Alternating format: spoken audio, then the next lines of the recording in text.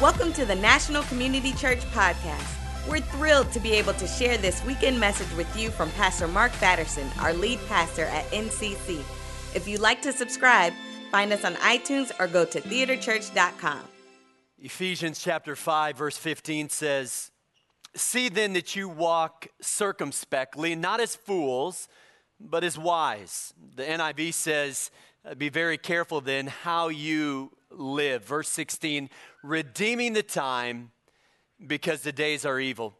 2 weeks ago, we talked about this little phrase, "because the days are evil." I said it's not enough to be colorblind, we need to be color brave. It's not enough to not be racist. We're called to the ministry of reconciliation. What I want to do this weekend is back up the truck because there's a little phrase here that I love, and we're in a series called Time, Talent, and Treasure. So we're going to zoom in on this phrase, redeeming the time. The word redeem comes from the Greek word exagorazo, and it means to rescue from loss. And that may be why the NIV translates it, make the most of every opportunity.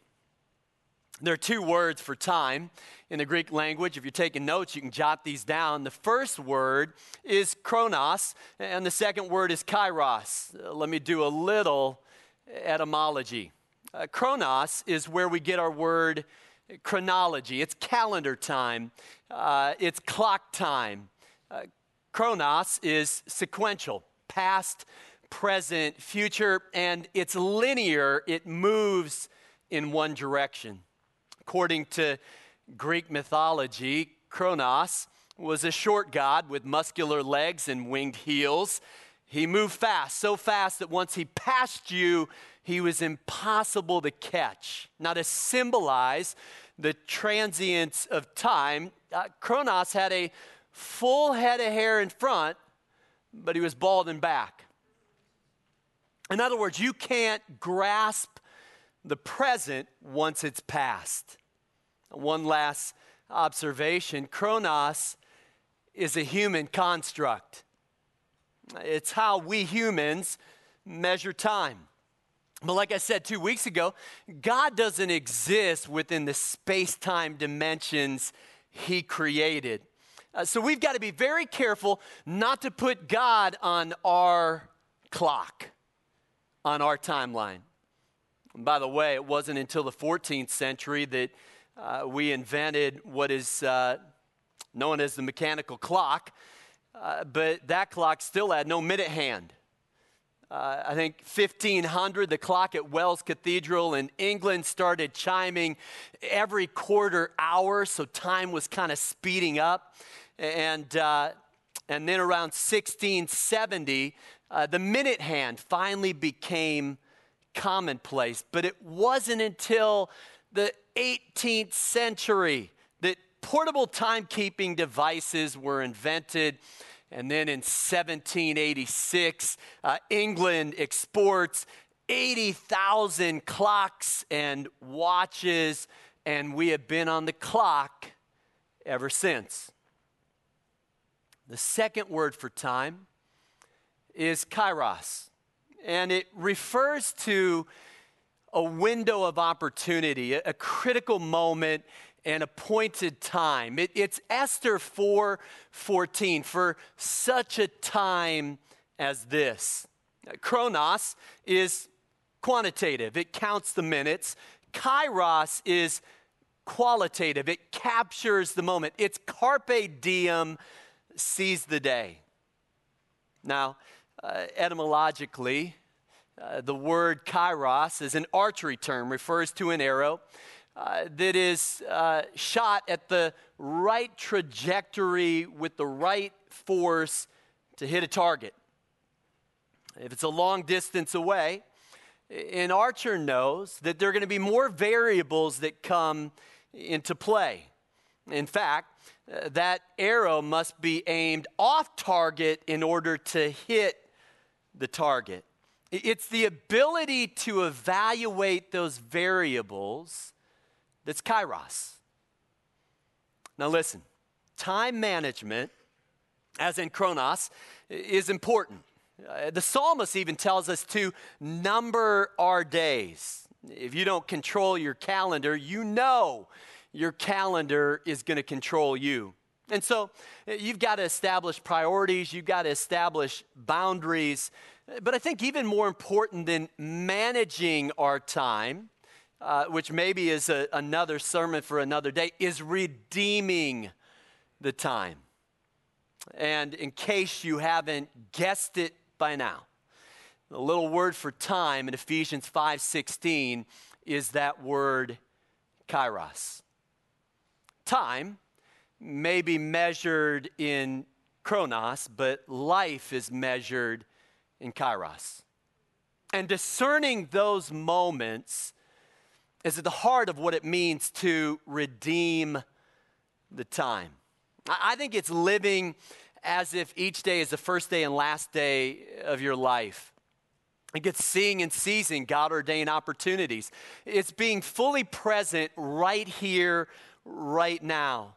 It's understanding that this is the day that the Lord has made, and I will rejoice and be glad in it. I think it's discerning the promptings of the Holy Spirit, and I think it's recognizing those critical moments, those teachable moments, those holy moments. And so I believe in Lombardi time. If you aren't 15 minutes early, you're late, right? But even more than that, I believe in this idea that Paul is trying to communicate, this idea of redeeming the time. And so that's what we're going to talk about. Let me go back to the story in Esther that I referenced 2 weeks ago. Mordecai says to Queen Esther, if you keep silent at this time, relief and deliverance will rise for the Jews from another place, but you and your father's house will perish. And who knows, but that you have come to your royal position for such a time as this. Now, 2 weeks ago, I said that inaction is an action, indecision is a decision, and sometimes silence sanctions. And I would add that delayed obedience is disobedience. I think what Mordecai is saying here to Esther is, you better make the most of this opportunity. You better redeem the time. Now, it seems like the worst of situations, the Jewish people on the brink of genocide. But Mordecai has a unique perspective. I think he knows that God is setting Esther up. And here's what I believe. God's doing the same thing in your life. But you have to redeem the time. And so I want to talk about how we do that and share 5 lessons about redeeming the time, discerning God's timing, and capturing those kairos moments. And so number 1, if you're taking notes, it's going to sound like a platitude, but it's true. Number 1, you've got to trust God's timing. Let me just say this. I think, in my experience, the hardest thing to trust about God might be God's timing. It rarely is my timeline. And it is not easy, but I think it's critical. This week I happened to notice that Yakov Smirnoff, I think he was in the Washington Post, is making some kind of comedic comeback. And it reminded me of one of my favorite stories. When he immigrated to the United States in 1980, someone asked him what his favorite thing was about America, and he said his favorite thing was grocery stores. He said, I'll never forget walking into a grocery store, walking down one of the aisles, and I saw powdered milk. Just add water, you get milk. He said, I saw powdered orange juice. Just add water and you get orange juice. He said, then I saw baby powder, and I thought to myself, what a country. We want powdered dreams. We want powdered miracles. We want powdered promotions. We want powdered blessings. We want powdered promises. But you and I both know it doesn't work that way in God's kingdom. Galatians 6:9 says, do not be deceived. God cannot be mocked. A man reaps what he sows. Whoever sows to please their flesh from the flesh will reap destruction. Whoever sows to please the Spirit from the Spirit will reap eternal life. Let us not become weary in doing good, for at the proper time, I think it's this idea of kairos, at the proper time, we will reap a harvest if we do not give up. Now, overarching observation, you can't break the law of sowing and reaping. It will make or break you. You can't cheat the system. There are no shortcuts. There are no cheat codes. You're going to sow what you reap.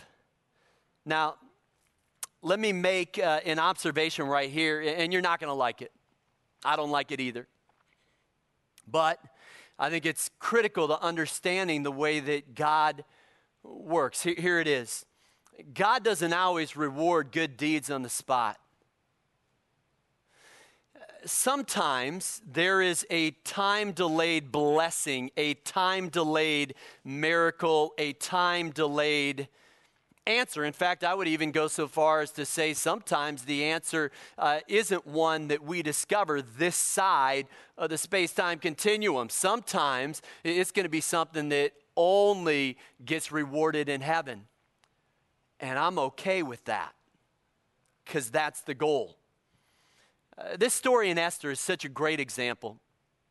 So the Jewish people on the brink of genocide, a plot hatched by a man named Haman who hates Mordecai and comes up with this plan. He erects a 75-foot pole in which to impale Mordecai. But on the eve of Mordecai's execution, God shows up and shows off.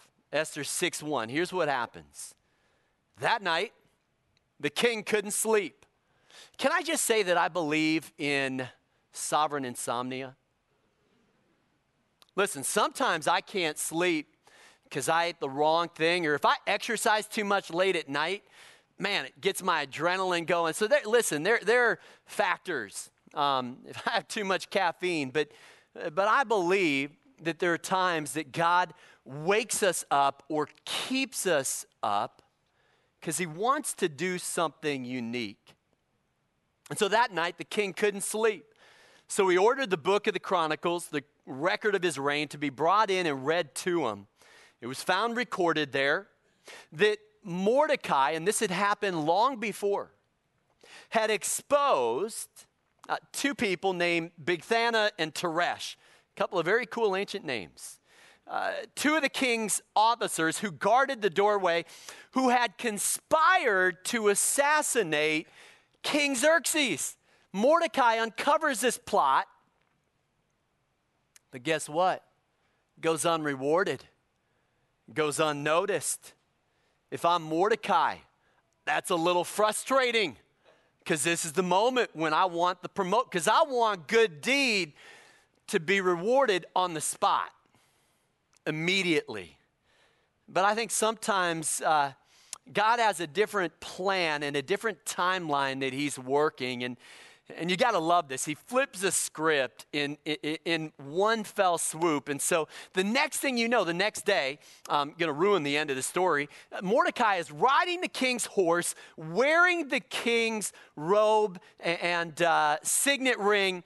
And there's this ticker tape parade through the streets of Susa, while Haman is impaled on the pole that he built for Mordecai.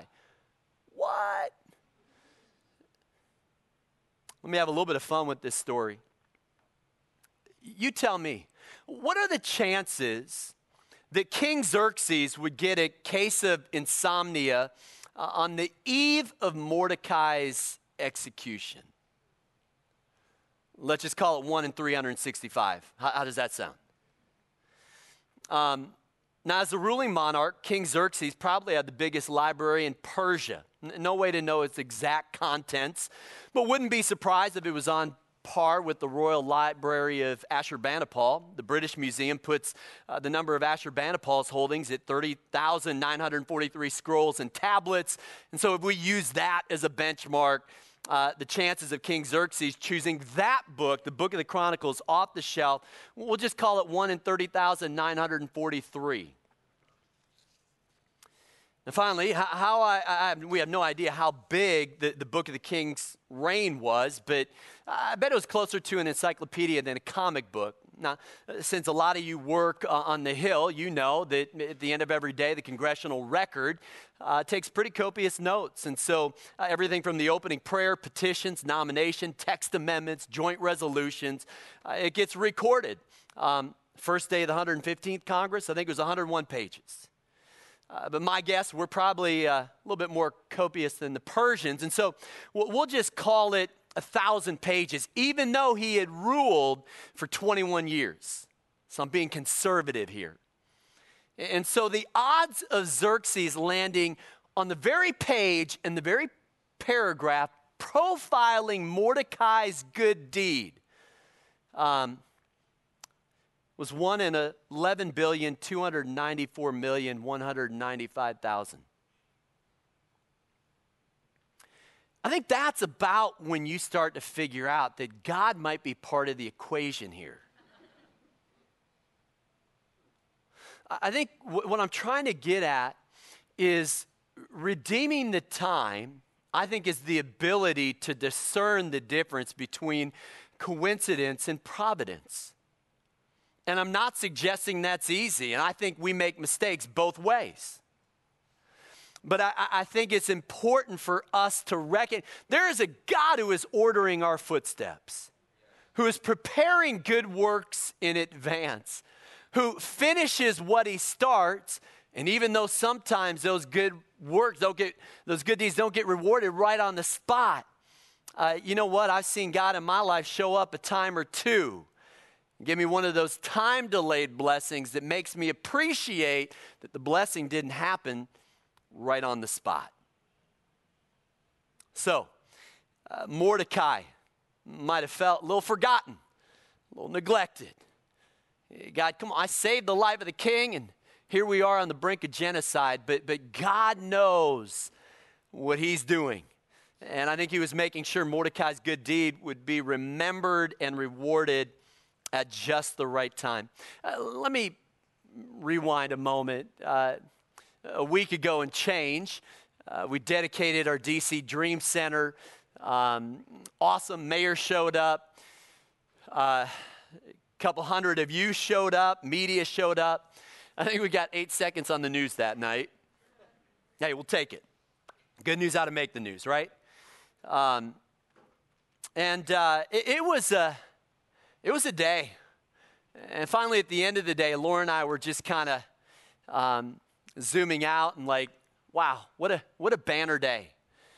And that's when someone commented on her Facebook page and just happened to mention that it was 20 years to the day, from the day that we hosted our first Convoy of Hope outreach. August 23rd, 1997. I actually went back and found the 1997 calendar. I Googled it. And that was the day. Our church, about 50 people, in part because it was summer, it was August, and so our students hadn't come back yet. And so we're about a church of 50 people, and we pulled off an outreach. 5,000 people showed up, and we blessed their socks off. It was incredible. In fact, this is so fun. Kitty corner to Ebenezer's is the Security and Exchange Commission, largest office building in D.C. But before it was an office building, it was a parking lot. And it was on that parking lot that we held that outreach. So I often think of myself, of the people that came to faith in Christ that day on that parking lot. Crazy. And now it's this office building. And so here's the deal. The next day, I couldn't wait, because I thought maybe 5,000 people would show up at church. And I think we had 55. Not more than like 5 people, maybe 5 people from that outreach showed up. We had a conversation about it. Because I thought that effort maybe warranted a little bit more of the harvest. Because I like to harvest things the next day. Now, I think 2 things happen, and this is hindsight. But I tell you what, that event, that outreach, listen, it was one way of us saying, we're not just trying to plant a church, we're trying to bless a city. And that's what we did. And I think it catalyzed this core conviction that we have that God's going to bless us in proportion to how we give to missions and care for the poor in our city. And that's what we did that day. And I'll tell you this, from that day to this day, listen, if we are taking care of the poor in our city, I'm not worried about our finances. I'm not worried about our future. Because when you do things that are near and dear to the heart of God, He's got your back. He's got your back. You can take it to the bank. But I think the second lesson that I learned, and I've never known exactly how to say this because it almost doesn't, but here it is. Sometimes when we're faithful here, God blesses us there. And I wish it was here, usually. But often, it's there.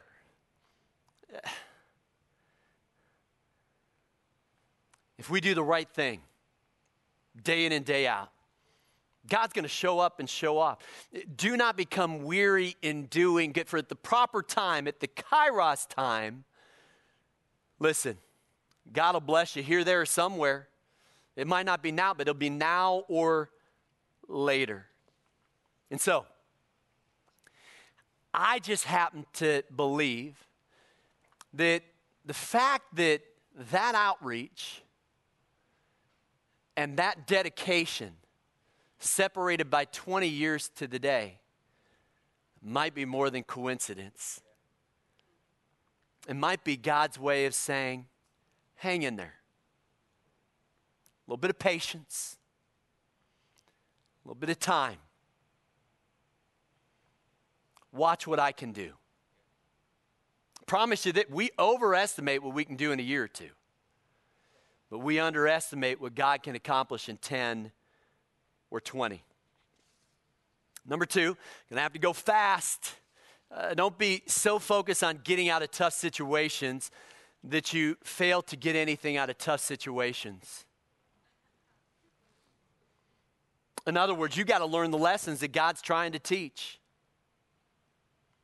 Some of you, I know, are in a waiting season.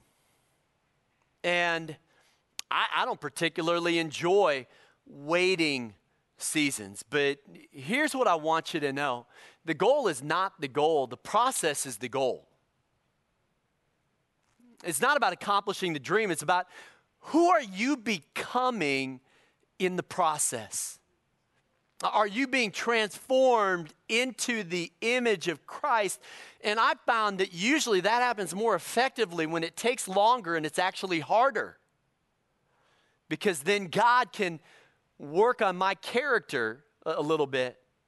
You know, on October 8th, I'll run the Chicago Marathon. I'm doing it to celebrate God healing my asthma, 425 days inhaler-free. That's what I'm talking about. And, I can't wait for the marathon because no one told me it's a part-time job training for this thing. I mean, it's ridiculous, those long runs, especially when you run slow. It takes forever, like a half day. And it's going to be awesome. I can't wait for that moment to cross that finish line. But you know what? Really, it's about the 72 training runs that I will have run over 18 weeks. Not really about the 26.2 miles. It'll be about the 435 miles that these two reconstructed knees have run. Not about the goal, it's about the process. It's about who I'm becoming in the process. I think here's the danger that many of us struggle with. I call it the win-then syndrome. It starts usually when you're a kid. When I get my license, when I go to college, when I graduate from college, when I get a job, when I get married, when we have kids, when our kids go to college, when our kids graduate from college, when we retire, then life is going to be good. No, it's not. It's not about changing circumstances, it's about changing us. And so what we do is we pray and ask God to change our circumstances, and those are the very circumstances that God is using to change us.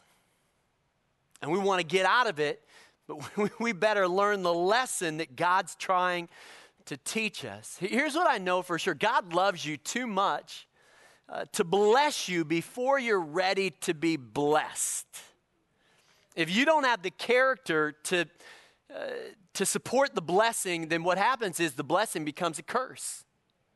If your goal is financial independence, that's great. That's great. But I'll tell you this, if the motivating factor is greed, that blessing is going to become a curse. In fact, that asset's going to become a liability in your life. But if the goal is generosity, okay. Now the blessing is a blessing because you're flipping the blessing and blessing others. And so I think what I'm getting at is this, and this is a tough one to pray, but man, I don't want God to bless me beyond my ability to steward it. That's scary.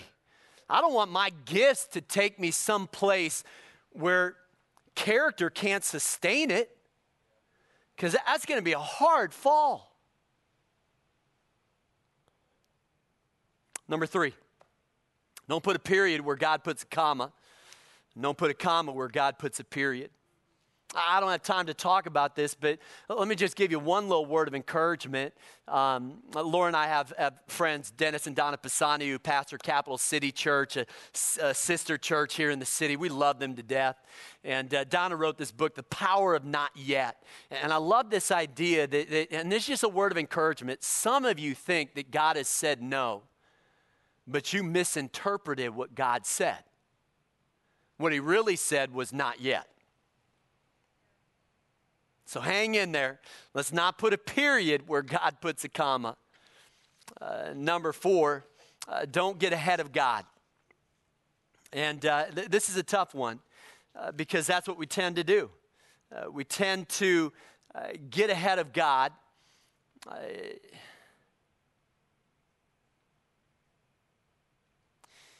One of my spiritual heroes is a guy named Peter Marshall. He was the chaplain of the Senate for many years, and he pastored New York Avenue Presbyterian Church, which was called the Church of Presidents. But let me share the backstory of how he got here. And because some of you are trying to figure out the will of God, and I've got about 5 different tests that I employ, and I don't have time to talk about all 5 of them. I actually write about all 5 in Whisper, and we're going to give you a copy in about 7 weeks. But this is one of them. I call it the Release From and Called To test. So in 1936, a search committee from New York Avenue Presbyterian asked Peter Marshall to become their pastor, and I love what he says. He says, "I'm not ready yet." What kind of integrity does it take to say, "I'm not ready yet"? I love this. I'm not ready yet for the responsibilities and the dignities which would be mine as minister of the New York Avenue Church. I'm too young, too immature, too lacking in scholarship, experience, wisdom, and the ability for such a high position. Time alone will reveal whether or not I shall ever possess these qualities of mind and heart that your pulpit demands. Come on. Love that. But it was more than humility. It's the fact that the timing wasn't right. He had just taken a pastorate, I believe, in Alabama. And here's the deal. The will of God is like a lock with two pins. The first pin is called to, and the second pin is released from.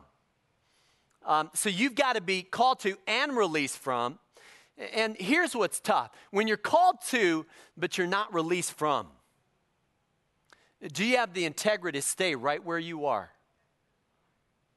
Or if you're released from, but you don't know what you're called to, it's like this spiritual no man's land where you're flailing, like, what do I do next? Here's my advice. Do what God said last and keep doing it until God brings that revelation. And so this is so great. A year later, they couldn't find the right candidate for the church, and so the search committee doubles back to Peter Marshall.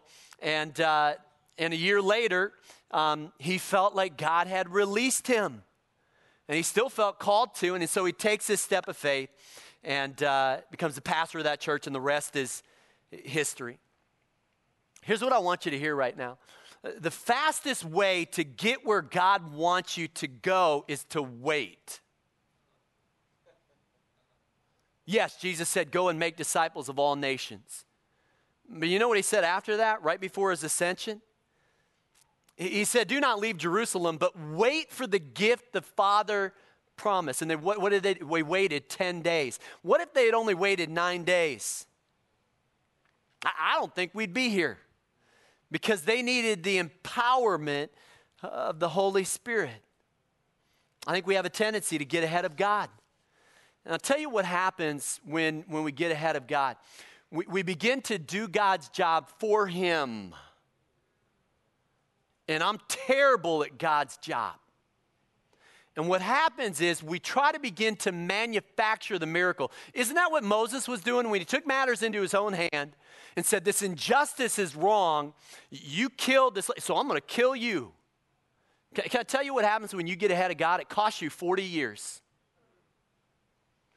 And so we got to be careful. I remember when the Lord gave me a promise many, many moons ago that he was going to do a $2 million miracle. And that it's hard to share this out of context because that was very unique, but it was inspired in prayer. And years passed, and I thought, God, you gave that promise. Like, where's the answer? And, the answer would come soon enough with a $3 million gift, and God said, I can do one better.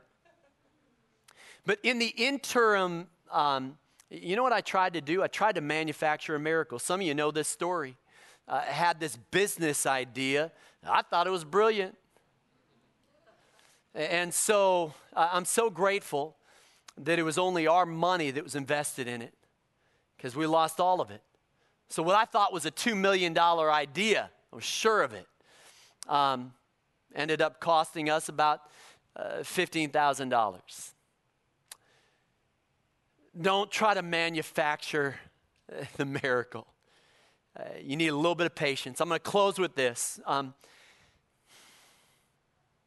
We've got to trust God's timing. It's so hard to do. I think we got to recognize that good deeds aren't always rewarded on the spot. We got to recognize that the process is the goal. And don't get so focused on getting out of situations that you don't get anything out of those situations. Don't put a period where God puts a comma. Don't try to get ahead of God. Don't try to manufacture the miracle. Let me close with this one little thought, because this reorientation totally changed the game for me. You know what I realized a few years ago is that, and part of it is that I'm a driven personality.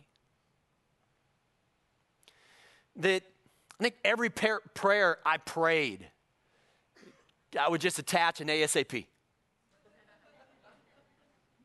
God, would you do this or that or the other thing? And would you do it as soon as possible? See, I want God to do it yesterday.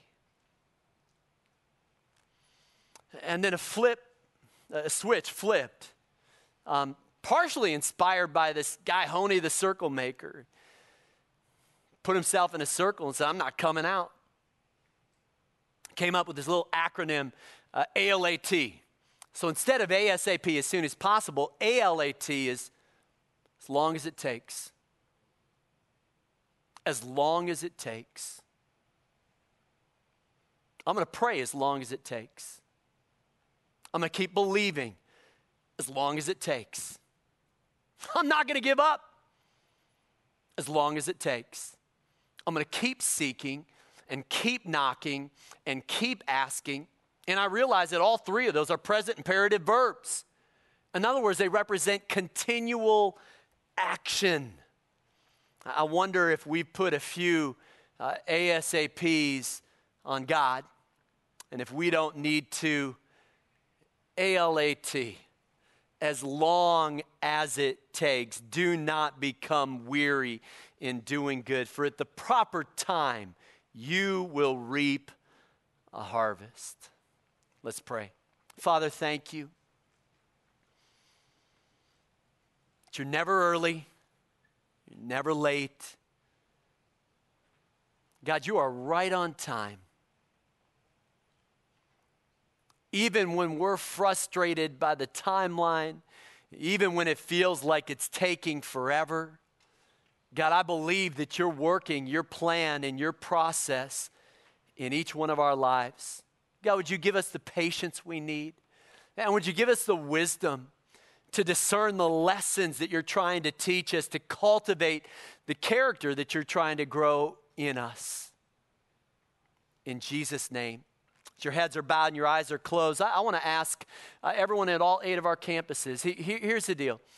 The Bible says that now is the day of salvation. I believe this is a Kairos moment for some of you. The Bible says in Romans 10, 9 and 10 that if we profess with our mouth that Jesus is Lord and believe in our heart that God raised him from the dead, we shall be saved. And something happens in that moment when we put our faith in Christ. The gift of God is this thing called eternal life. Now here's the irony. We want to spend eternity with God, we just don't want to spend time with him. And so, if we're going to spend eternity with him, the best way to redeem the time is to spend time with God.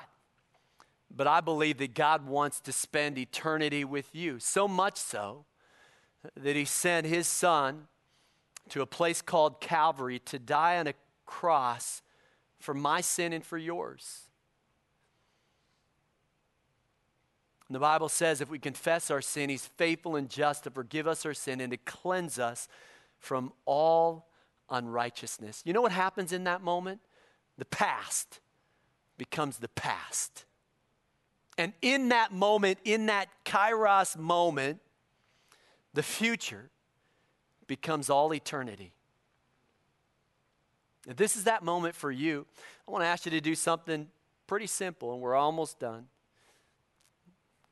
If you want to surrender your life to the lordship of Jesus Christ, put your faith in him, I want to ask you just to slip up a hand and take it back down. That's all I'm going to ask you to do. Just put up a hand, take it back down. Well, I want to thank those of you who raised a hand. And God, I pray right now that in this moment, you would seal in each one of their hearts the gift of salvation that you're giving to them in this moment. Thank you for this Kairos moment. We celebrate with the angels in heaven, and we give you praise. In Jesus' name, amen.